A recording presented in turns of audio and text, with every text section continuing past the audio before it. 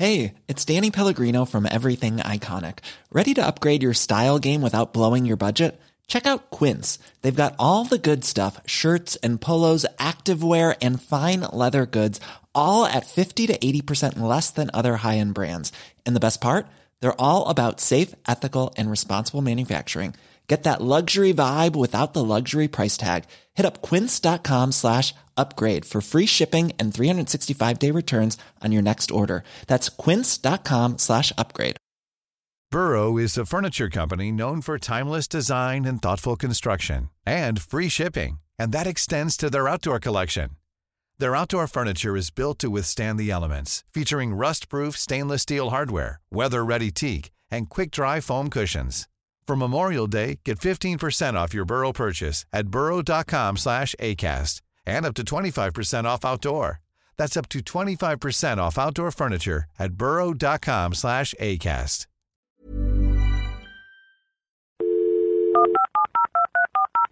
This podcast is a Royfield Brown production. Find others on iTunes. All right. Here I know. This is Dumpty Dum, sponsored by managers.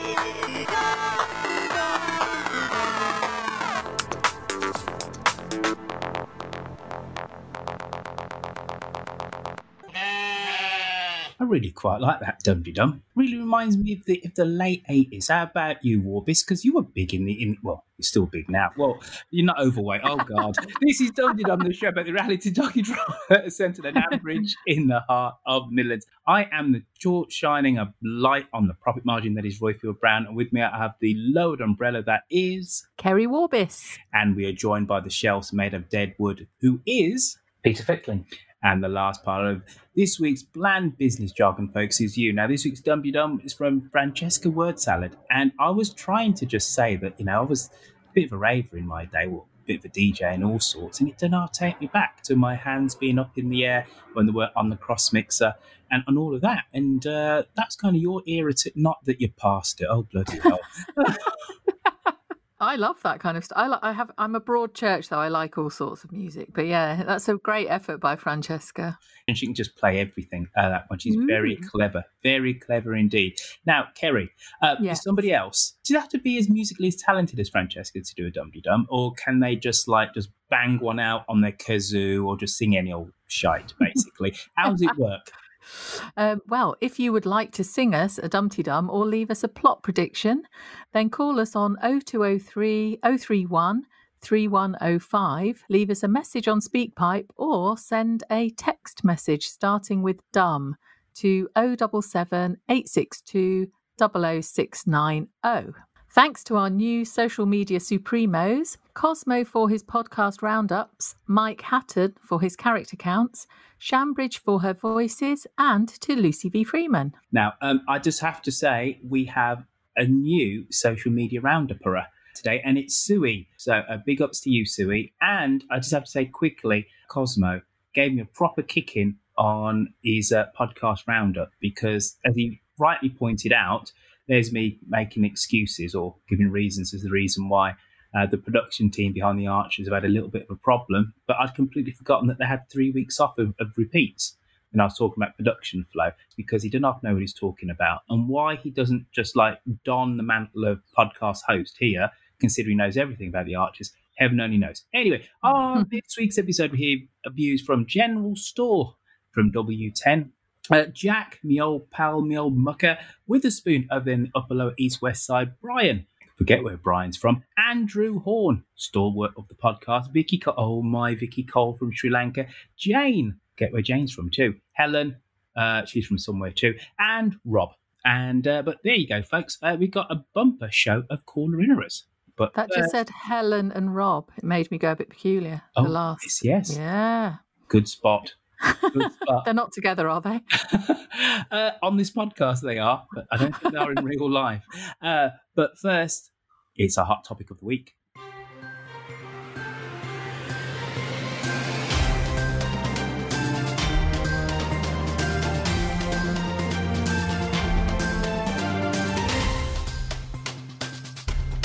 And this week's burning issue of the week is lay off the Grundys. Pray tell, what the hell did they all do in a previous life for them to be so damned in this? Ooh. Now, Pete Ficklin, you nominated this week's topic. So shoot, sir, go for it. You go first. Well, it was Kerry, but I... Sorry, I think that was... sorry. Was it Kerry? Yeah. All right, then. Stand down, Pete. Kerry. Yeah. You nominated this week's hot topic. It's obviously something which is burning a claw in your psyche as the reason why the Grundys so get the wrong end of the stick when it comes to all things that happen in Ambridge. So, Yeah, well, part of me wanted to pick a topic where we're rooting for someone again. We rooted for Joy last week, and that was a good thing. I'm sure we're going to cover other topics, obviously, that have come up this week, but the standout really is here we go with Emma, who seems to be facing some sort of doom linked to her job, poor love. And throughout the whole week, she was, being a bit of a trier, saying how she likes to feel useful. She's doing her very best in every way. And it's likely she's about to get made redundant by the sounds of it, or at least put on furlough. I think it's going to be worse than that, isn't it?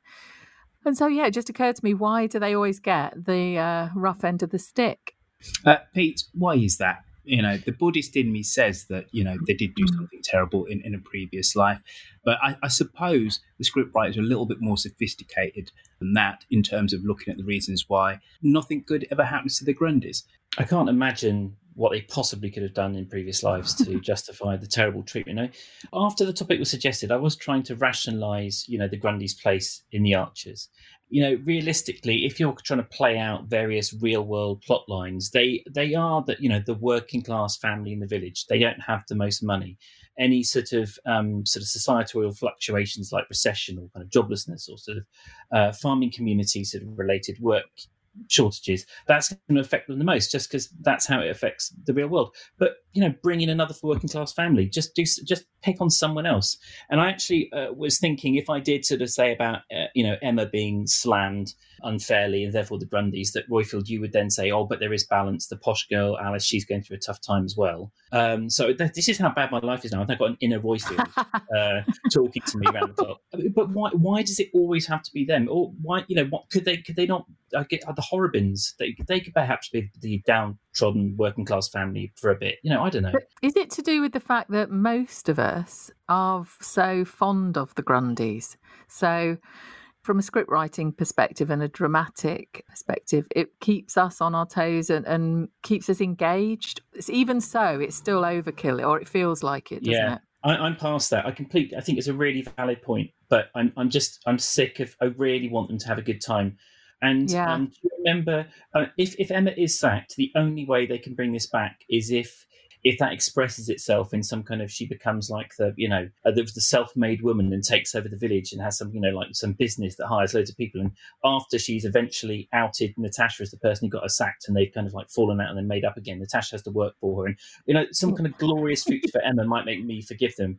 But yeah, I've had enough of the Grundys taking a kicking. I mean, they lost their farm. I mean, but Royfield, I was going to ask you, you're more experienced. What was Eddie like as a young man? I mean, I wasn't there for when he lost his farm, basically. Well, the Grundys always were a bit, what's the word I'm searching for?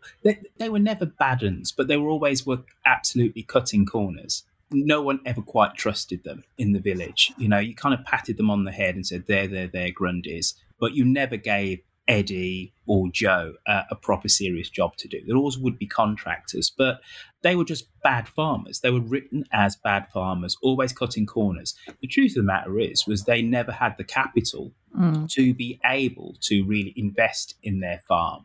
And that's the reason why it slowly but surely went downhill. And that's the reason why they were always cutting corners. But William and Ed are not at all written in the same way that Eddie was back in the day. Eddie and his pomp in the 80s, hanging around with Fat Paul, etc., and the 90s, they're completely not a chip off the old block. William is incredibly conservative and straight and does everything the right way. And then Ed, whether you like him or not, is a grafter. He does try and occasionally cut the odd corner, but he's a grafter and wants to keep his nose clean. So they are written in a very different way.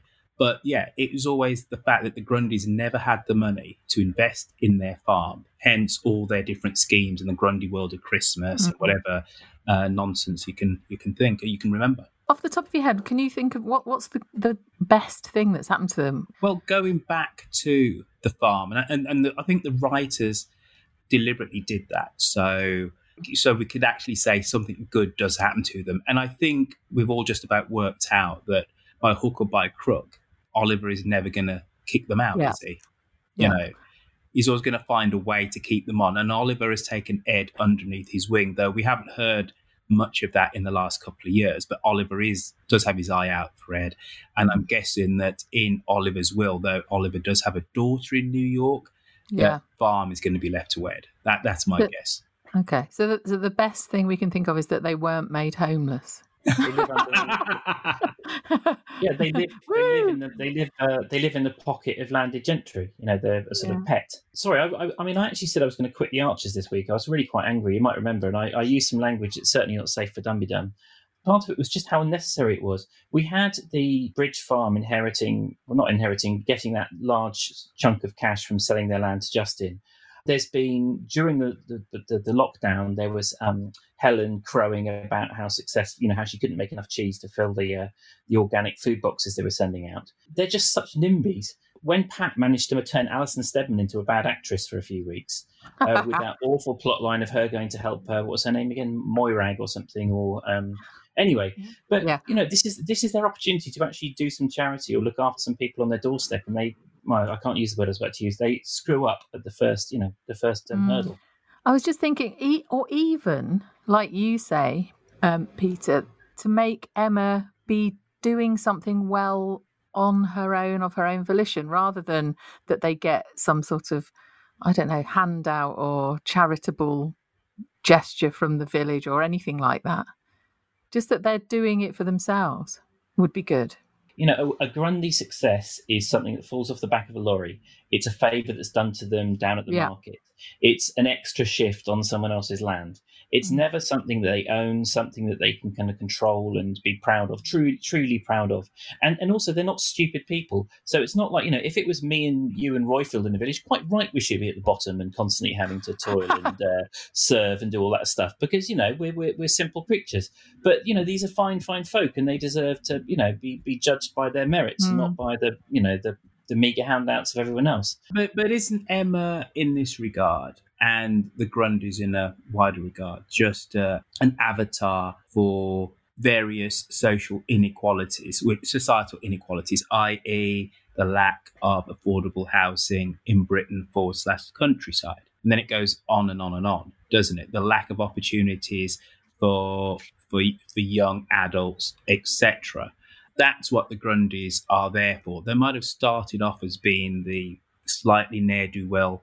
Sorry to get all political, Royfield, but I don't think anyone in Britain needs the Archers to educate them about inequality and about the failure of various governments to look after the poor. Peter, I beg to differ, and I think the people at the Academic Archers, of which one Claire Asprey has written papers on housing, would also beg to differ.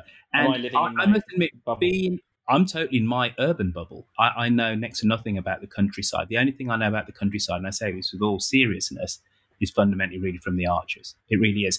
And the Archers has educated me on not only sepsis, not only coercive control, but also on the lack of rural housing. I just thought this was an urban phenomena. But yes, Emma, again, she's salt of the earth in terms of fundamentally just wanting, if there is such a thing as the British dream. And she works 3 jobs and she lives in a caravan. She's not unique in this at all. You can tell I'm quite emotional about this, which is not normally how I am about the Archers. I'm normally sort of like joking around. I'm actually quite sort of involved in this. You know, Adam had his leg shattered and was kind of pulled from under a turned over Land Rover. My pulse didn't change. You know, I just made a note of it, tick, onto the next scene and carried on. You know, Emma's job was slightly threatened while she merrily made some scones, and my blood was boiling. We just care about them deeply. They're well-written, well-rounded characters who we've grown to love enormously, and are just getting, and regardless of the realism of it, are just getting a bit bored. And actually, you know, their resilience is superb, isn't it? And how they are as a little unit. Yes, they sort of have their fights and what have you, but when you think about the other families in Ambridge and how much they bicker with each other, they're less so, aren't they, the Grundys, despite everything? Yeah. And, another little bit of, a ray of sunshine is exactly, just to embellish your point, is that Ed and Emma broke up and got back together. We, the listeners, knew that Emma was slightly losing it with her schemes to try and hold on to her dream of the flat. As reasonable as they actually were, but her ways of trying to hold on to that dream did put pressure on. It was bad, exactly. And she said it last week. She recognised that. And that Ed was then forced into minor criminality to keep that dream alive. And he just couldn't cope with the pressure. But they still loved each other. And they had a period apart. And us, the listeners, were just rooting for them to get back together. And you know what? They have. So it's not all incredibly doom and gloom. They always have to rise back from the kicking they've been given. I think that's the difference in perspective, Roifield. True that. But you know what, though, folks? If we're not careful, and I say this at the round about this point every week, this podcast will be 5 hours long. So I'll do a little bit of this.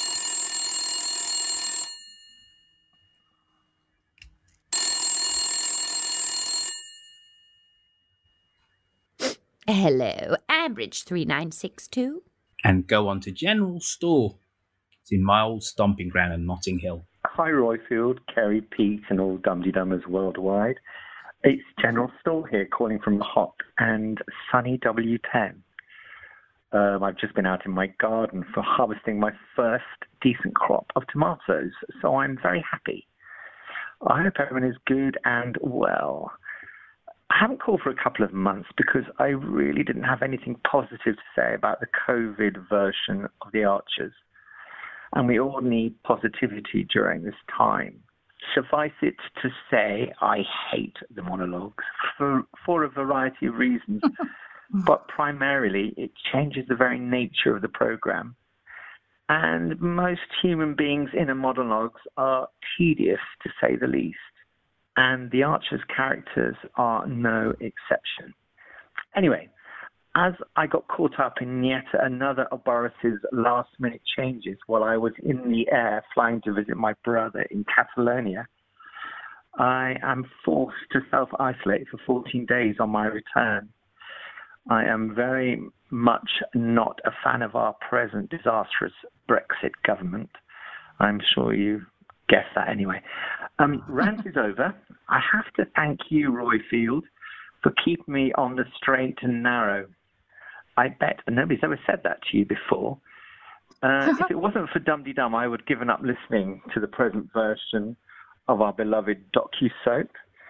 And the only reason I'm still listening is so that I can enjoy the chat orchestrated by you, Roifield.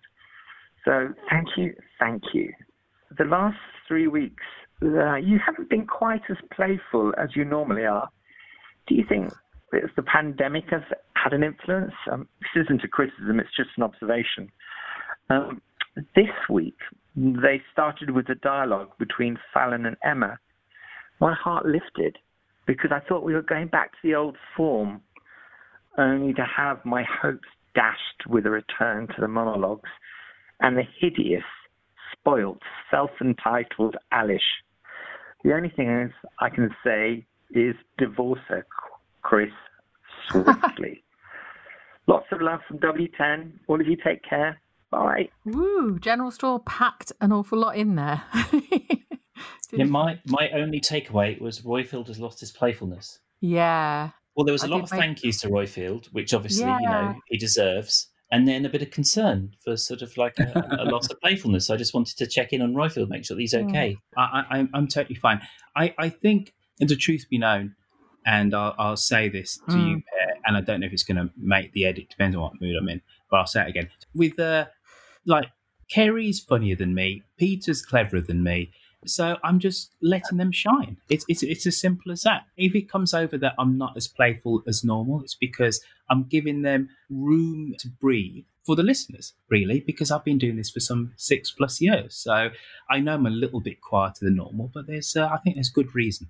No, he's turned my spiteful teasing back on me. That's awful. Play with us, Royfield. Play with us. I liked that he'd harvested tomatoes, and that made him very happy.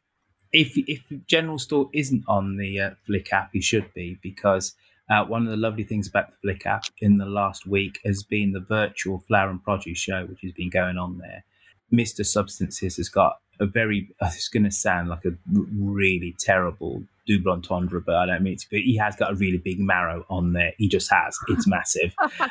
And some of the produce on there isn't quite as spectacular as that, but it's rather lovely. So if you want to show off your tomatoes, General Store, download the Flick app and get yourself on there, geez. What a good idea. Would Emma approve of this virtual flower and produce show, do you think? Well, yes, she's all over technology. That was the core of her criticism of Fallon's ideas.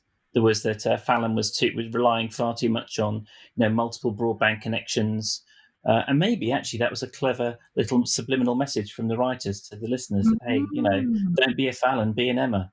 Keep it simple. True. Enjoy a predictable product. And General Store reckons that Chris should divorce hideous Alice immediately. It's absolutely bizarre how little he's picking up on with Alice. But I have a feeling that Alice will be getting a significant going over at some point later on in the podcast. Yeah. I don't want to be, typical Royfield, which is always try and at least attempt some level of balance or to put a contrary view just because. But if I was listening to the Archers last week, and I think I was, Chris is beginning to be aware of Alice's drinking. And he was talking about the fact that he likes to go to work without a fuzzy head, etc. And he has had a go at Alice about her drinking. Hence, she's hiding in a shed. Oh yeah, slightly, but it's just taken a long time, and it's not to the level that it needs to be yet. I'm sure it will get there. Yeah, and he's been framing it within his selfish needs. And I'm using selfish in a very sort of broad sense. I don't mean he's a selfish human being, but he's only looking at it from the effect it has on his work. The fact that he's drinking with Alice. Yeah, but he did buy it when she said, "Oh, it's tonic water." Oh yeah, the whole Alice drinking thing is doing my head in. It's hugely implausible the way that it's written, and I do. Yeah, I've got a lot of issues with it. In what way is it implausible? I was talking to Kerry about this the other day. People have different. Was that in one of the conversations that I wasn't invited? One of our very professional, preparatory conversations, Royfield. It's funny that the only ethnic minority on the podcast is not allowed into these. Yeah, we're prepared. Just saying. I mean, we've hired two very prepared racists for the podcast. So I was trying to talk sincerely about drinking there, Royfield. I've always felt like there are two types of people in this when it comes to drinking. People who believe that somehow booze has a personality, and that when you drink, you sort of get a boozy personality. So it's the kind of thing. The next morning, it wasn't me; it was the booze, And then there's people who accept the truth that the booze just strips away your inhibitions and reveals some of your faults, and they come bubbling to the surface. So one of the problems I've had with the way that Alice has been written is that even though she's always been entitled, a little bit spoilt, I always felt like she was fundamentally a sort of decent person. And drunk Alice, or sort of concerned about, not sort of drinking Alice, is a really venal and selfish, mean-spirited person. And that seems like a big jump from where we were before. And also the other thing is that, and as someone who has drunk, not in an Alice way, but drunk to a point where they've had to take a big, hard look at themselves and take a step back. I've mentioned before, I'm on a booze holiday. When I've been drinking too much, I'm not in denial about it. When I see the empties, I don't create some kind of like fantasy that it's like, oh, that was just like some crazy fun party. No, you had too many beers at the pub and you bought a bottle of wine on the way home and drank it on your own watching Rocky IV, which you've seen 10 times before. I don't believe this kind of like fantasy that she's creating for herself, that it's just life's one big party and that Chris is a party pooper. But Peter, I know, I don't know an awful lot about alcoholism. But what I do know is that the steps that Alice seems to be going through are pretty standard, even down to drinking vodka because it doesn't leave that smell of alcohol on your breath. She did that. Yeah, exactly. She did that this week. The drinking in isolation, but also saying that you can still control it. Now, these are all pretty standard steps, really. So I think it's a bit harsh to say that you don't believe it. I think you're putting too much of pickling in this, as opposed to how people descend into alcoholism. I was just going to say every person has their different angle, different story, different way of doing it, different experience, and so on. But she's as yet not said at any point or hinted at any point that she's got any self-awareness of it being any problem. And this is at the point at which she's discovered a shed that she's going to happily sit in so she can pretend to her husband that they are not drinking during the week, knowing obviously that she is, and hiding bottles and all of that. I completely take Boyfield's point that there's different experiences for different heavy drinkers, and alcoholism is not a sort of a homogenous experience, the same for everyone. From my experiences with maybe flirting, with alcoholism, but going in that direction, certainly having to take a look at myself, I don't recognise any of that, and I've known some substance abusers. I don't remember that level of denial. I felt like I felt like they always knew the mistakes they were making. I can't remember. I think I included this on a previous edit of a show a few weeks ago that we did, but I went to a women's halfway house and I interviewed, this was years ago, interviewed this deputy head who was a functioning alcoholic. Literally everything that Alice said, she did. So it seems to me like the scriptwriters have almost gone by a play-by-play book of somebody who descends into alcoholism, but is a professional. And because they are a professional, they have so many different ways of hiding it. And so even their loved ones don't realise. But this deputy head teacher said she told her partner 2 or 3 times he wasn't drinking, was drinking behind his back, drank vodka deliberately so it didn't leave a smell on her breath. And then and also the fact that she used work dues as a way of legitimizing her drinking even more alcohol. It's Friday after work. We've had a long, hard week. It's all part of the job, etc. Yeah.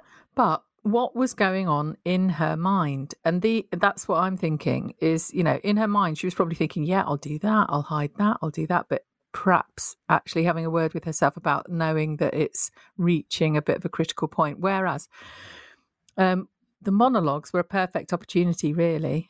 It may still come, don't know, for Alice to have that word with herself and have a little bit of a sort of, oh, what am I doing kind of But isn't that one of the delicious things about the monologues is that sometimes they speak to truth and sometimes they speak to self-delusion and sometimes people are just blind.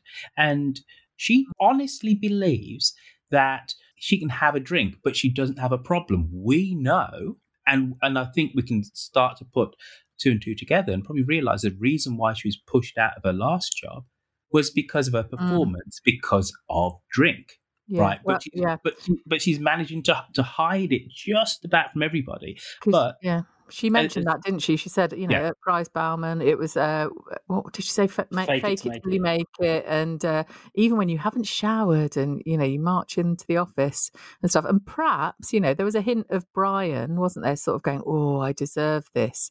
And having a slug of whatever it was, whiskey, I presume, don't know. Her being brought up in that environment where, that's what you do, isn't it? At the end of the day, you have one of those to celebrate you've had a good day, or and she had quite a good day and immediately thought, I'll celebrate with my mates. Like, you can't do that every time you have a half decent day, really, can you? And I do take all Roifiel's point, but I think there's probably a happy compromise where we sort of maybe we acknowledge that she's on the cliche journey to alcoholism, but maybe they are laying it on a little bit too thick with the denial. And Chris is probably in a form of denial too. Yes, and also perhaps he is the functioning alcoholic and she's the alcoholic. That could be an interesting plot development where Chris actually discovers that he's discovering he's the functional alcoholic by he only realizes that when he sees what the full expression of alcoholism is, the majestic sort of drinking palace at the end of the garden. Right. Whew. I think that was a somewhat imperial sweep, because I don't use the word majestic, a royal sweep of Alice, Chris, and their problems with the demon drink. Now it's Jack. Hello to the Dumpty Dum community, it's Jack here. We finally have some dialogue, and I'm only too pleased. Now, I'm very excited about this, not for just the current situation and it bringing the programme to life, but I'm very excited for the future, because I know that the scriptwriters, editor and producers are restricted by how difficult it is for all the different actors to get to the studios in Birmingham. So providing that the acoustics are correct, it could mean that in the future, when people can't get there, they could remotely connect in and take part in the scenes, therefore having more actors available for more scenes. It would have been great to have heard the accident that Adam had with the Land Rover. Had to wait for a couple of scenes, but it was a good bit of activity to include. Now, Joy Horville, talking about the previous week, well, the accent, the voice, and the content of what Joy comes out with makes for a fantastic character, as was discussed. It was great to have many scenes last week with Brian, and I've never heard Brian mention his sister before. In fact, we very, very rarely hear about any of Brian's family, so it'd be nice to hear a little bit more about Brian's past, actually, as he's such a key character. As I was flicking through as well some of the scenes last week, of course, Emma had plenty of scenes, and if you've heard Emerald speak, which of course you have on Dumpty Dum with the first day on set, you would not know until you've heard Emerald speak that Emma's voice and accent is actually put on, and she's so real, the way that she speaks. It is very, very impressive. I'd like to say thank you and obviously a farewell to Millie and Yogle Bear, but hopefully you'll be calling into the podcast. It'd be interesting to know how to also contact you, Roy, as well, off of the podcast. Okay, I'll speak to you soon. Bye for now. Yay, the return of the Jack. The return of the Jack. Yeah, dialogue, very pleased, excited for the future. I hadn't thought of that. That's a good point, isn't it? That even when lockdown and the restrictions on recording are past, please let that happen, that actually certain actors will not necessarily need to go to studio. Well, definitely, if he's right. If the actor that plays Peggy lives in Spain. Exactly. And she's 101. Yes. The last thing she needs to be doing is jumping on a plane. If she can do this from the comfort of a retirement home, all the better. And he's a fan of Joy with her voice and so on. Yeah, Brian's sister, had you registered that he had a sister called Liz that he fell out with over a restaurant booking years ago? Absolutely not. That I've never heard any mention of Brian's wider family. I quite like that they fell out over something so trivial. That sort of sounded about right. You're perhaps Britain's biggest Brian fan, Kerry, maybe the world's. How do you think you would have got on with a sort of strident, argumentative young Brian who would sort of kick off because you'd, I don't know, ordered off menu or something, or picked a white wine with, steak or something? I don't think he would do that. You don't think so? No. Young Brian? No, I don't think he would be such an arse. Like, he wouldn't care what colour the wine was, I don't think. But I take your point. Yeah. I was trying to channel the pettiness. I was trying to think of the most petty thing you could do as a restaurant. The thing is, I know he's an arse, but character-wise, voice-wise, acting-wise, brilliant. I love it when he appears. Yeah, he's treated people quite poorly at times. That is true. But as a character, I adore him.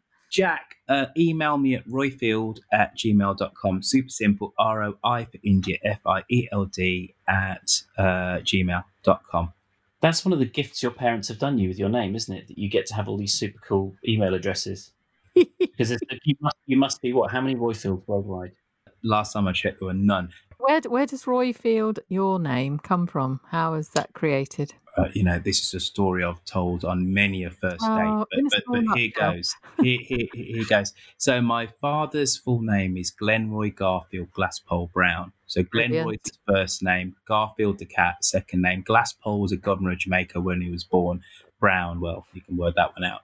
When he was a little boy, he said to himself, when I grow up, my son's name is going to be the end of my first two names, Glenroy Garfield, Roy Field.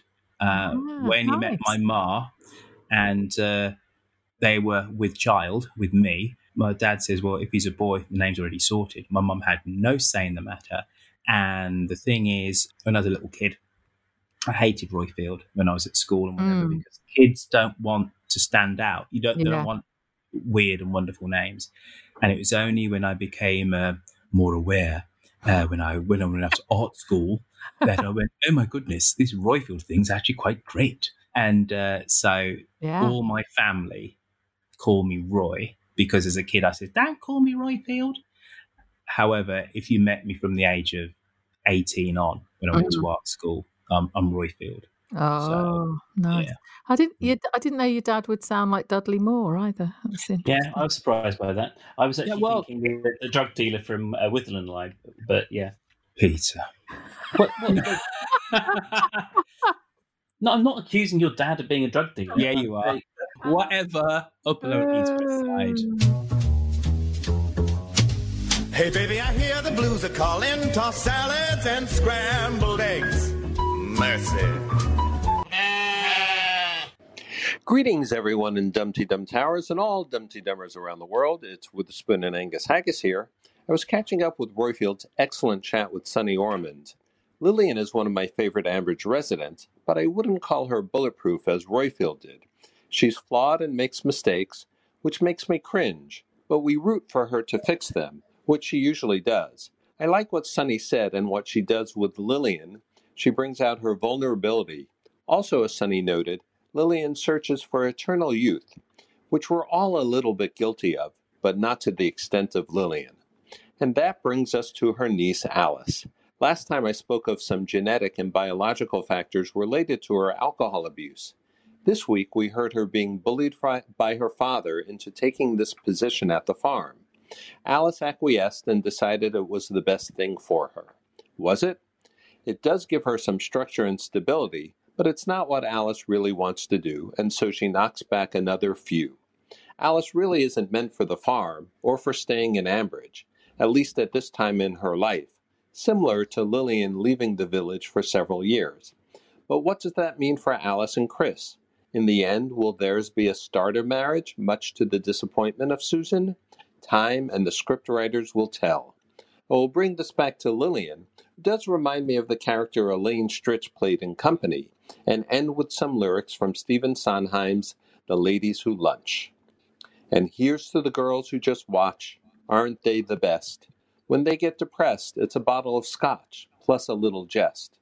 Another chance to disapprove, another brilliant zinger, another reason not to move, another vodka stinger. Ah, I'll drink to that. Talk to you soon. Oh, thanks, Witherspoon, for calling in with your wise words. It's interesting, though, because you said about Alice being bullied by her father into helping with the farm. I said the exact opposite to Peter, didn't I, when we were talking in the week? I was like saying to Peter how good it was that Brian has sussed she needs to be doing something. And obviously, you know, if there's a gap there and it's a family affair and Adam's going to be out for a shortish amount of time, isn't it? Why wouldn't you get a capable family member to step in when they're not employed elsewhere? The bit that was bullying was he is basically taking silence as a yes, and actually she's doing it anyway. Yeah, he did. But I think he knows that she needs to be doing something. I actually did think knows her and thinks if she's not got something to do, she'll just drift for a while. We heard your daughter being capable and sensitive and intelligent last week, and I think, you know, as was discussed. But your kids aren't that much younger than Alice. I mean, that you're at that phase now, aren't you, where sort of like heavy parenting is infrequent and sort of probably quite reluctant. But you'd still step in though, wouldn't you? I mean, they're not. Yeah, definitely. I mean, they're 20 and 23, so yeah, I get what he means, but he texted, didn't he? You know, there's actually, and I think that was because she had actually avoided dealing with it. So it's like, well, I'll take your silence as yes then. Again, it's probably another point where she's avoiding stuff, isn't she? Just why didn't she ring him and say, actually, no, I don't want to do it because I've got X, Y, Z happening? She didn't say that, Kerry, because she doesn't have X and Y and Z happening. Well, and I think Brian knows she needs this to do. I might be wrong. Yeah, that's the bit that I do think rings true about their description of the alcoholism, is where you will you'll start to create conditions under which you will transform your life. For instance, I'm talking to my podcasting microphone that I bought 4 years ago and has been sitting in boxes and collecting dust. And I was going to do the podcast as soon as I'd done the research, read the book that I bought, done all these different things. And of course, it never happened until eventually Royfield just said, oh, do you want to do one on Monday? And then I did it. He brined me. He just was like, no, we'll see you on Monday and you're doing it. I was like, oh, okay, you're right. And So you're saying that I bullied you, Peter? I think it's more corralled someone. You know, when you corral someone. I think Brian did that. He sees that if she doesn't get this opportunity to make herself useful, then she'll just waste a lot of time. You know, obviously you have to respect Witherspoon's professional opinion. Of course. I would be curious as to what does he nuance that for the fact that it's a parent. So, I mean, now I've got a kid who's 15 months old. You've got kids who are 20 and 23. And, you know, there's a sort of a continuum between those 2 points where you're gradually releasing control and gradually giving agency to the child. And that's an incredibly difficult balancing act, over short term or over long term. And so I think, you know, maybe parents get given it's not bullying. Maybe I felt that's maybe too strong a word for a parent. You know, someone else definitely. I think, Peter, that analogy is brilliant. You know, the whole parent thing, because remember, this is a family farm as well. So not only do you have the parent-child relationship, but then it's a family-owned and run business. So, So step up and help. Step up. Absolutely. Yep. Just very quickly, Yupe, we're already at an hour. And excellent. Well, you can, excellent for you, Bear, but I have to edit this thing down. You can cut out my 3-minute breakdown that I had while I tried to remember where things were in episodes. Would the world stop spinning if it was 2 hours? You know, I think they'd love it. I used to think so. If we have negative comments at all about this, it's too bloody long. And I also have you had that recently though? I remember commenting on it a long time ago. There you go. But it didn't have us on it. Well, I feel like I'm in that. What's that film? Inception. It's like, what, you know, how and when and Anyway, crack on, Royfield. You're wasting time. Hello, all. It's Brian. I've been a while since I rung in. I was going to say how energetic and perky last week's Dum Dum was, but then I realised I'd been listening to it at 1.5 speed, so that explained that. No, it was good. It was good. Okay. When I heard that Adam had got run over by his own Land Rover, my reaction was to laugh. Does that make me a bad person? I feel not, but no. I think that was only so we can get Alice in the office so she can be found under the table one day there by someone. So that's probably what that was all about. This week's episode, I think, was the best one of all since they went to the new format. They seem to have got actual dialogue. That was good. And they do seem to have got the hang of how to do this now. That is really great. I really enjoyed this week's. Lastly, I just want to say how much I hate the Bridge Farm lot. They are bang on about being ethical farmers and all the rest of it, but as soon as someone crosses them in business, they're like the bloody Sopranos. I would say that Fallon has got stitched up like a kipper by Natasha and Helen behind it, and so it's back to the chicken guts for Emma, which they need a break, poor Grundys. But there we go. Keep up the good work. Nice to talk to you.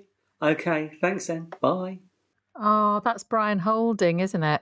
I love him. I adore him. I could just everything he said. Yes, 1,000 times yes. Even when he's wishing extraordinary ill on Adam, you're like, oh, what a lovely man. I know. What a gentle and lovely man. It's true. He's got a wicked sense of humour and this really, really lovely, cheeky smile. I love him. And he thought we were perky because he'd heard us at the wrong speed. Dialogue, hallelujah. I did say about Bridge Farm being Yimbies, not Yimbies. Yeah, and I'm glad that someone else picked up on it because that would, once I realised it, I was like, that's absolutely horrific. Let's say it was Linda and Robert. You'd be surprised. You'd be surprised if they didn't help someone out. But you would sort of trust that they were doing it because they the bed and breakfast wasn't making as much money. They had some expensive physiotherapy or something. Like you would sort of start to create a backstory for why they can't afford it. You 100% know Bridge Farm can afford it, and also are the most self-advertised do-gooders in the world. They can't shut up about how amazing and wonderful they are. Yeah, hateful. Correct, Brian. And now I feel bad because I didn't do it the Brian style, sort of like with a sort of a wry smile and the kind of like creases around my eyes. I can already see his little creases. Honestly, to lifetime smiling. You're so right. You know what? I tell you who else is right. Well, about a lot of things to do with the Archers. It's Andrew Horn. Greetings, Earthlings. Andrew Horn here. I noticed the rather crude script writing comparison this week between Alice's regular "I deserve this" drink and Brian's "I deserve this" drink at the end of the long day on the Combine. I'm not going to talk about that. I'm sure lots of other people will. I also understand why Fallon isn't wanting to share with Emma at the moment. She feels it's her responsibility as the manager and the owner of the business to find a way out. I think with a small team like that, it's probably unrealistic, and that actually Emma has proven that she's got good ideas and that Fallon would take her into her confidence. But I do at least know where it's coming from. As for No Kasha and her business bullshit, pardon my French, fundamentally, apart from the fact that she hasn't really proved herself, as far as we know, she has no interest in saving Fallon's business. She talked about the need for her to find a local office so that she didn't have to travel over to her current one unless she was going off to see the trees or the warehouse. In fact, in time, they could probably relocate the warehouse and chilling operation onto Bridge Farm. But certainly in the short term, she needs an office and a space. And where better than the tea room? I'll leave that with you as my little plot prediction. Now I'm off to a barbecue. Enjoy the summer and stay safe. Bye. Oh, Andrew Horn. Yeah, that's a good idea, isn't it? There had to be some reason why No Kasha is being quite so, what's the word? You know, when you do altruistic? It's not altruism, is it? She probably does want something herself. She also gave Fallon a piece of advice that is just absolute nonsense. I was about to use what was it she said? She said, "Oh, there's no room for sentiment, or there's no room for softness, or something in business." And she claims to be this cutting edge business person. I think modern thinking is, and also the recession and the coronavirus is proving that these more emotional ties and emotional intelligence are very, very useful tools for running a business, and actually are quite good drivers. I mean, Kerry, you manage a lot of people. I had a glimpse into that the other day. And I mean, what percentage of your managerial skills is just understanding people's personalities, balancing personality types? I mean, it's a huge amount, I assume. Oh, it is huge. I once said in an interview that, they said, well, what do you want for your team? And I said, I want them all to be happy, rather than, number one in the group of teams that are in the department. I didn't say that. I just want my people to be happy, because I know if they're happy, they'll perform really well. And that is the case, definitely. So you do hugely need to tune in with how people tick, what motivates them, look after them from a sort of pastoral care point of view, duty of care and everything. So I'm the world's greatest people leader. Best manager in the world. She could do a lot worse than going to Emma, as mentioned earlier, and just saying, look, this is the situation. How do you think we can deal with it? And Emma would be desperate to hang on to the job. Absolutely desperate. I mean, Andrew was speaking with a sort of a polite and certain authority. And do we know roughly what his background is, what he sort of does? Andrew sounds like, he's got a house that's appeared on Grand Designs, and his desk is sort of made out of a kind of a Second World War airplane's wing or something. Everything's brushed glass and polished aluminium. Well, Peter, when you have over 30 years experience in print and have split this between manufacturing and outsourcing, you probably can afford such a place. So Andrew has been at the sharp end of business for quite some time. And yes, so he knows of what he speaks of. And he's big in the world of greeting cards and print for large companies and organizations. Yeah. And he's done things like factory reorganizations and all sorts. So, yeah, all that BL board stuff, basically that's Andrew. But it's not land, it's cards and print. Love a bit of context. This episode is brought to you by LinkedIn. All right, that's Andrew Horn. Now it's my Vicky over in Sri Lanka. Hello, everybody. This is Vicky in Sri Lanka. I hope everyone is well. Adam's accident. Please, everybody be careful about handbrakes. I had a friend in Kenya who was killed in exactly this situation. So these accidents really do happen. Please be careful. This has been a much, much better week, hasn't it, with the dialogue? It felt almost like getting back to normal at times. So thank you for that. Very exciting. I found the mirroring between Alice's drinking and Brian's drinking and their attitudes quite chilling, actually, where they're using the same words. And Brian's there, ho, ho, ho, all fruity. I deserve a nice whiskey at the end of the day. And it's not a problem. And yet we can see Alice is really spiraling completely out of control. And this is great. I have a plot prediction, which I really hope won't come true, which is that I think the drinking will make Alice careless about contraception. She will get pregnant, possibly after she and Chris have had a big falling out. I don't know. That might be announced after they'd fallen out. And I hope so much we're not going to have a fetal alcohol syndrome story. That would be very, very sad. Otherwise, I think that's it. I hope I'm in time to make the recording. I almost sent an email instead of calling in to have the pleasure of hearing Kerry reading it out with her beautiful voice. But I thought I might not get there in time with an email. Anyway, lots of love to everybody. Take care. Bye. Oh, lovely Vicky Cole. How wonderfully complimentary you are. You can write as well as ring in if you would like to. Yeah, you're right about the chilling parallels between Alice and Brian's drinking, which we've mentioned already. Brian's functioning, isn't he, as we've talked about, and Alice is bordering on a crash. As Brian's spokesperson, Kerry, do you think that he has the potential introspection to be able to look at the example he set, or perhaps the genetic package that he's passed on? Yeah, I do. Yeah, when he sees Alice, when she does crash, I think he may well do so, yeah. Mm-hmm. I hope so. Awesome. So that's Vicky Cole just about dealt with. Now it's Jane as we enter the back straight of the corner. Jane from Shepherd's Bush calling. I'm 3/4 the way through my journey to Ambridge 2010, where poor Jolene, heartbroken and defeated by Sid's death, is considering leaving the ball. Fallon seems to have a coterie of young admirers, including Reese, Harry and the lovelorn Jazza. Kathy and Kenton's relationship breakdown is really quite painful to listen to, and I would really not like Kathy to return to Ambridge anytime soon. However, this was a golden era, filled with affairs and broken hearts. We really need a return to this type of vibrancy.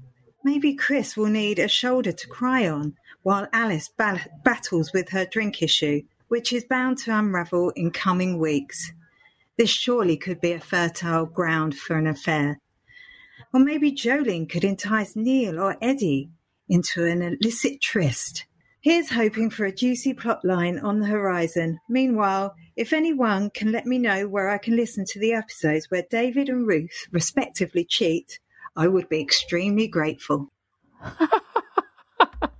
Oh, Jane, that's hilarious. And as soon as you said maybe Chris should have a shoulder to cry on, who do you think I thought of? Hannah? No. Jacob. Joy. Oh.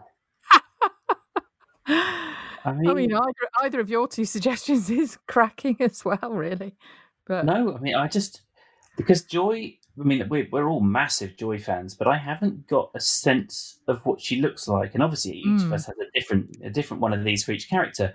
But Joy is still this kind of sort of amorphous sort of like blob creature in my head. She hasn't become like I can't tell you what she looks like. I don't know what the colour of her hair is, or whether she's slim or. I imagine her a bit like Jane McDonald, you know, the lovely woman who's from Wakefield. Yeah, that's very, very good. On well cruise done. ships. Yeah, I see her as a brunette. Warburton. Fine, I'll take that. Yeah, absolutely. So I'll take that. So, and then Chris, you guys were explaining to me the other day that he's this kind of sinewy hunk. So so more cushion for the pushing for Chris when he goes around Joy's house to help mend the dishwasher or something. Hello everyone, it's Helen from Rotherham here. I'm ringing in on Thursday morning, and I say that because I have a plot prediction. And just in case it comes true in tonight's episode, I want to be able to lord it over everyone in true Royfield fashion. So here goes. I realise that the Grundy curse is probably too strong to let this actually come true, but I can dream. And this is my dream plot prediction right now. I predict that Fallon will think 3 things. Firstly, she'll be thinking that she needs to be more like Harrison and keep on being nice. Secondly, she'll realise that she can't run the tea room on her own and spend time with the baby that I think she probably wants to have. Thirdly, I think she'll realise that her and Harrison are in a better place than Emma and Ed, especially with Harrison's recent promotion.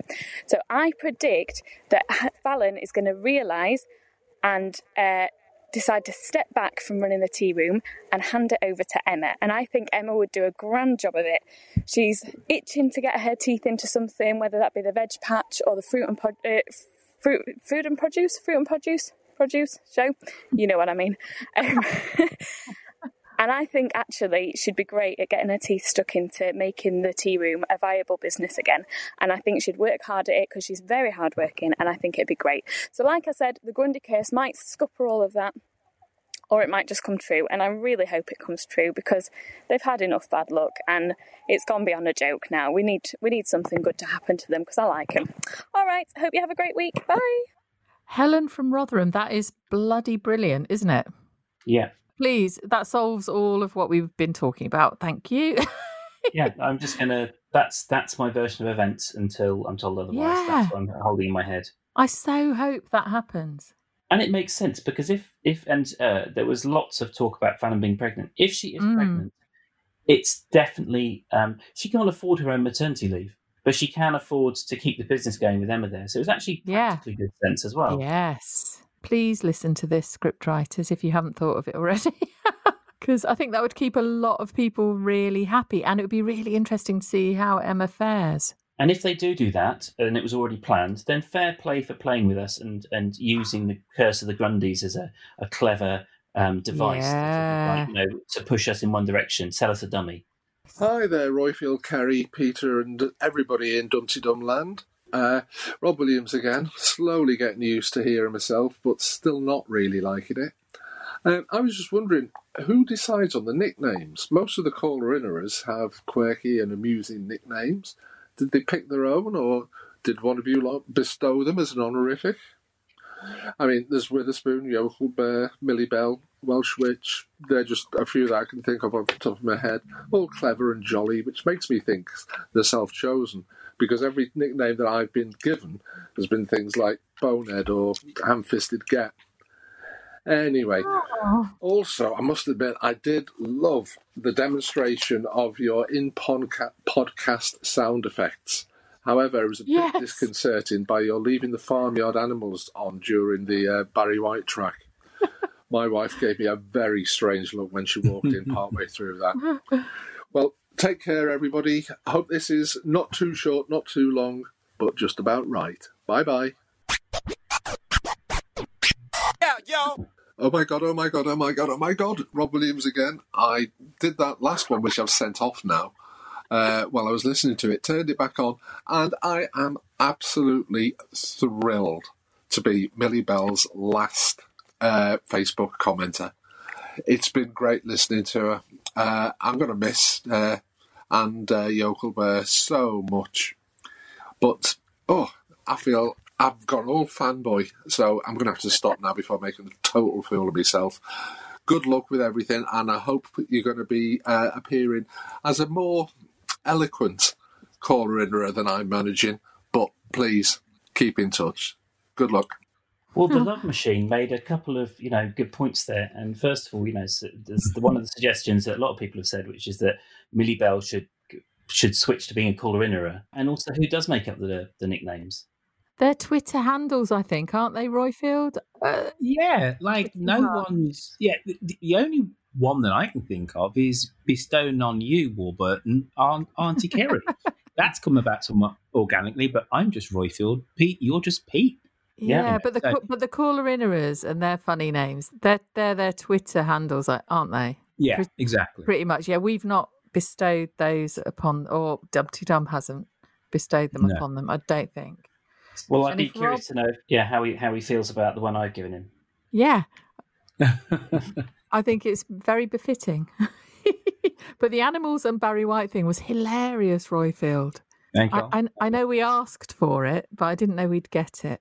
And I very much... All right, go. There you go. So it's at this point, I normally say, Warburton, Auntie Kerry, do we have any emails? We do. We only have the 2. So we have got one. Oh, it's a very long one, actually, one of them, from Jenny March. She says, "Hi, Royfield. I hope you don't mind me contacting you, but I just wanted to thank you so much for organising the Dumpty Dum Zooms on a Friday in recent months. I finally managed to watch live via Zoom for the Tim Bentinck one, and it was so great to be part of. Apart from anything else, the time I spend listening to the Archers and Dumpty Dum is very selfish, all about me time.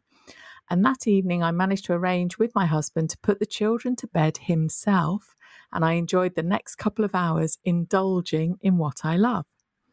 It was completely wonderful, and again, last night, although I missed most of it, in fact, the whole of Sonny Ormond's appearance, when I finally had finished my dull domestic tasks after the children were in bed, I was surprised to see that your Zoom was still going, and I watched the last half hour via Facebook. Honestly, complete bliss. Listening to both the Archers and Dumpty Dum makes me feel such comfort at a time of such uncertainty.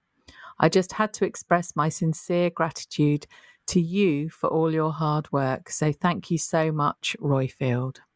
Well, I'm kind of somewhat blushing because I've had quite a few kind of like big ups in this episode. Yeah. Are you writing them yourself, love?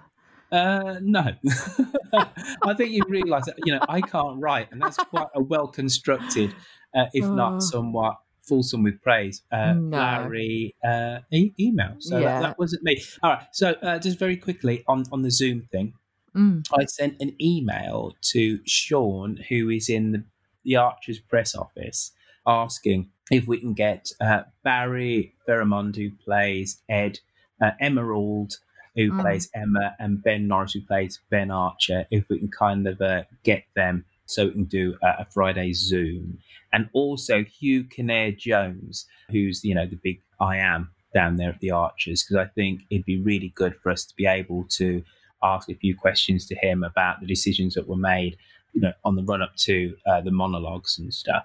Fingers crossed, everybody, that we're not going to do them every week like we did halfway through the Coronas, but maybe do one a month with somebody suitably important from the Archers. However, if you are a Patreon member, you will get the Zoom link if you're a Patreon member. And if you're not, you'll be able to watch along on either Facebook or YouTube. But the Patreons will be able to have a front row seat and will be able to ask questions to the great and the good who are part of the Archers. So that's like a key membership benefit of being a Patreon, giving us those $2 per episode. That sounds cracking. Mm-hmm. Right. So you best sign up for Patreon then, Warburton. Okay. Are you bullying or corralling at this point in time? Have we got another email, you said? We do. We have a... this is an interesting one. Yes, I hope you have the answer prepared. So she says... Who is it that is writing? Sorry. Oh, Lorna. Sorry. Mm-hmm. She says, can you please tell me what orchestra played Waltzing Matilda at the end of Dumpty Dum 340? I really liked it. Thank you.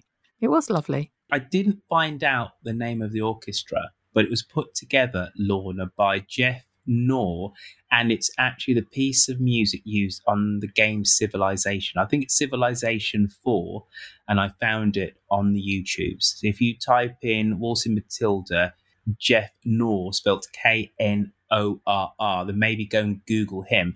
The vibe that I got, Lorna, was that he isn't a conductor of an orchestra, but he is somebody who puts together music specifically for games and stuff. The hairs on the back of your neck do kind of like stand up, and I thought it'd be really fitting for our Millie to have a rousing Aussie send-off for all of her hard work.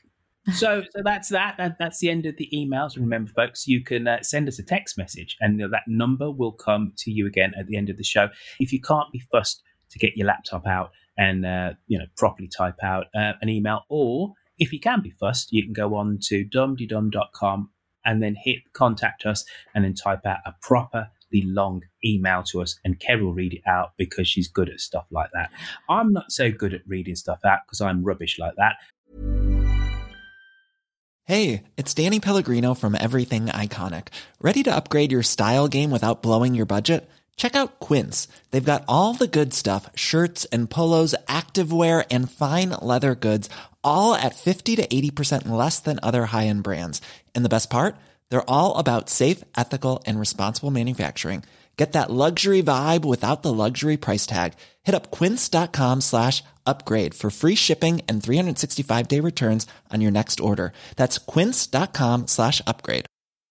I'm Sandra, and I'm just the professional your small business was looking for. But you didn't hire me because you didn't use LinkedIn Jobs. LinkedIn has professionals you can't find anywhere else, including those who aren't actively looking for a new job, but might be open to the perfect role, like me. In a given month, over 70% of LinkedIn users don't visit other leading job sites. So if you're not looking on LinkedIn, you'll miss out on great candidates like Sandra. Start hiring professionals like a professional. Post your free job on linkedin.com/people today. Burrow is a furniture company known for timeless design and thoughtful construction and free shipping, and that extends to their outdoor collection.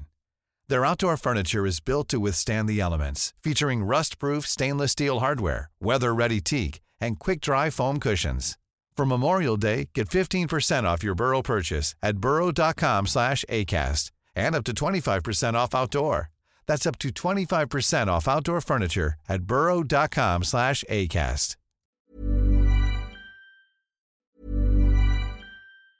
Planning for your next trip? Elevate your travel style with Quince. Quince has all the jet-setting essentials you'll want for your next getaway, like European linen, premium luggage options, buttery soft Italian leather bags, and so much more. And it's all priced at 50 to 80% less than similar brands. Plus, Quince only works with factories that use safe and ethical manufacturing practices. Pack your bags with high-quality essentials you'll be wearing for vacations to come with Quince. Go to quince.com/trip for free shipping and 365-day returns. Normally, being a little extra might be a bit much, but not when it comes to healthcare. That's why United Healthcare's Health Protector Guard fixed indemnity insurance plans, underwritten by Golden Rule Insurance Company, supplement your primary plan so you manage out-of-pocket costs. Learn more at uh1.com.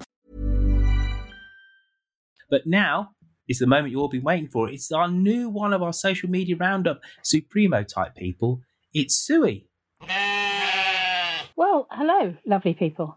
I am Sue, or Sui, I don't mind which. I'm Queen or Tart on the Twitters and on the Flick chat. I'm in stupidly hot South London, and you may get to hear the crows and the magpies shouting at each other outside in the garden. They've been very noisy all afternoon. I am supremely honoured to be taking the first shift of the new Dum Tee Dum social media roundup, and we all need to say thank you again to Millie Bell and to Yokel Bear for all their service. The new guard, I can assure you, have washed their hands for the prerequisite 20 seconds, and they've donned their personal protective equipment for you, and we'll be doing our very best to take over from them. So, the first thing to report this week is that we've had some more actual dialogue. As Cassie Grant said, the phone call between Alice and Chris was a lot better, and Sarah K.O.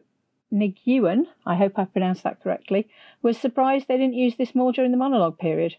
On Academic Archers, there was lots of agreement with this, and that some of them worked much better than others. So, talking of Alice, she seems to have gone from gently ambling downhill into alcoholism to frankly be whooshing downwards right now. Like father, like daughter.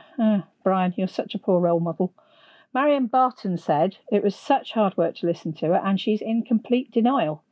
Fiona Siobhan Powell added that she was lucky to skip the gene, and she has never met an addict who isn't completely self-centred whilst in the throes of the disease.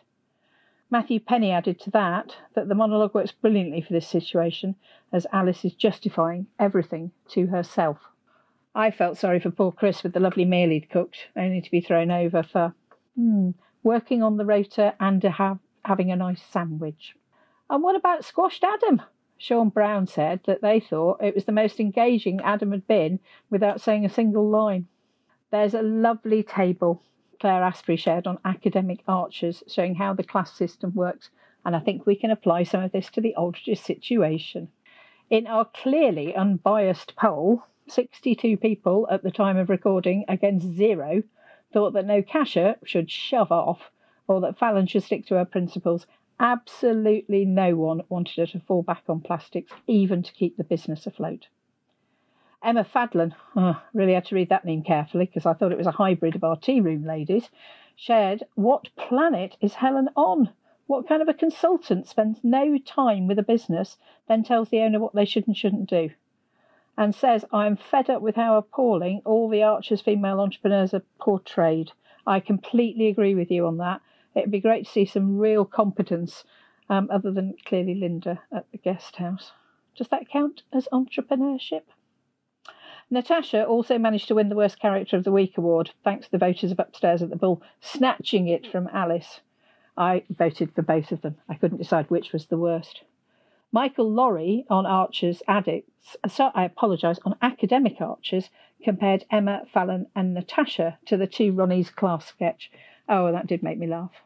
We were very sad about this week about the Pargington triptych being shut down. As Valerie Bayliss said, it was lovely for the older listeners, and we loved Graham Seed's voice. I would listen to him, frankly, recite the telephone directory. Back at the Dum Tee Dum new page, Karen Ridley shared a link to her research on lockdown and the monologues, so please go and fill it in, either using the new Dum Tee Dum Facebook group, or you can get to it through Academic Archers as well. Let's have a look at the Flick app, which we're going to be shouting out in the new regime from now on. There was a poll on who you want back, and our favourite Aldridge, well, my favourite Aldridge at least, is wanted back from Hungary, our Debbie, followed by the Tuckers, which could have been helped by Ian Roy Tucker's Zoom call. Wish I could say my dad was Davros. Maybe he should get the T-shirt and go to sci-fi conventions. There's rather a lot of crossover with the Archers, let me tell you. Also in the Flick was a lovely chat about the online flower and produce show, with some great pics being shared. There were baby aubergines from Cheryl, avocados from Alison. Drew gave us a lot of tomatoes. Phoebe gave us onions. And Eggstones gave us a prickly-looking testicle-shaped thing. I have no idea what that was. And then Dusty Substances shared with us some great pictures of Mr. Substances and his marrow and cabbage. And I'm sure they would rival Joe and Bert's offering. Anyway, that's the roundup for this week. Hope you've enjoyed it, and I'll shout out to the other Archers group. I've got a reminder for you to get involved with the new Dumpty Dum group. Tell us what you think. We really want to know and to share what you're talking about. So, bye for now. Thank you for that, Suey. Whew. You know what? You popped your cherry there, and I think she did awfully well. How do you reckon she did, Warburton? Fantastic. Welcome aboard. How about you, Pete? Well, everything I'm not sort of coherent and to the point, so brilliant, yeah. And next week, well, this week, we have Lillian, who's taken up the cudgels, scouring the Archers social media net for great tidbits of things that you've been saying. So, Suey, thank you for doing the first week, but you can now stand down.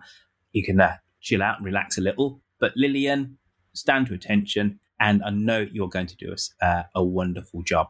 So, Warburton, Auntie Kerry, do we have any tweets of the last 7 days? We do. So my first one is a very simple one from @Susan SH Harrison, whose Twitter handle is a hologram of Jesus. So she just put, and I liked this, Brian using the word mojo has brought me out in hives. Do you remember him doing that? Was it right? Then this one is by Matthew, who's @Mr. Weir. He says, hang on, a storyline about difficulties producing a show under lockdown. They're trolling us, surely. I was going to talk about that, actually. Did you all get that, chat? I didn't get that, but that's yes. Yeah, they were, weren't they? About having to be a martyr to technology or something. Was the comment, wasn't it? Yeah, and then going into people's homes. Oh my God, they really are. Yeah, they really were. I think an incredibly witty and astute member of the Dumpty Dum team might have mentioned it earlier on. Did you? Yes. Funny how Kerry and I weren't listening. That's all right. That's fine. Sorry, I honestly can't remember that. So this is Alison, who's @Nozilla_63. She says, on the plus side, if Adam's in the hospital, they might be able to treat his enlarged ennui. Yes, that's good. These are all rather clever, aren't they? Yeah. Is that okay? But you have to engage your brain a little. Yeah, you're a bright person, aren't you? Kerry's a fun fisherman. She's not a trawler. She's not just flinging her net into Twitter and just scraping up whatever she finds. Yeah, exactly. I've got Cantona and references again. The trawler. That's one hell of a callback. Yeah, bless him. Lovely man. This is Andrew Davidson, Andy D. Make the Tea. He says, drink in the shed if you must, Alice, but at least show some respect to your mother by calling it the summer house. No? This one's a bit more base, and it's the tweet of the week. So this is from Rob Titchener, who is @TitchenerR on Twitter. And it says, Adam, this is what Adam's saying. Brian, do you know the Land Rover's on my foot? No, Adam, you hum it. I'll drink this large glass of agreeable whiskey. You see, that wasn't very intellectual, was it? It was good. It was good.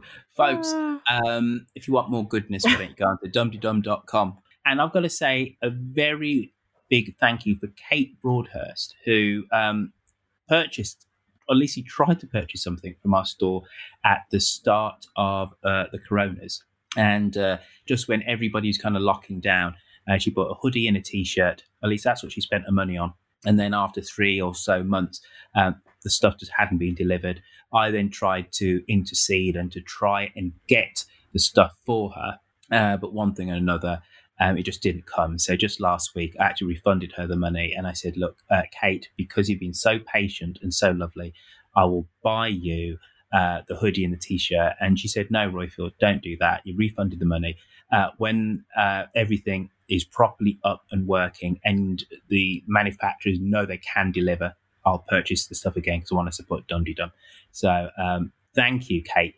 And I think we should say that this episode is dedicated to Kate Broadhurst, who's a wonderful human being and who just wants to support Dum Tee Dum. And you could have given me a right kicking for not getting the stuff, but I think you understood. The whole world was being turned upside down, and delivery and supply systems kind of fell to the wayside. But you didn't moan, and you really do want to continue to support us. So thank you, Kate. But that's dumteedum.com. You can also go there and see some of the stuff that we put up on the YouTubes. You can click on that and you can see the interview that we did with Sonny Ormond or with Annabelle Dale or with Tim Benting. And then if you do that, why don't you also then go onto the YouTube, hit the subscribe button. And then whenever we put up new content, you'll know exactly what's gone up and when. And don't forget, folks, if you become a Patreon from here on in, you get front row seats to the interviews that we're going to do on Zoom.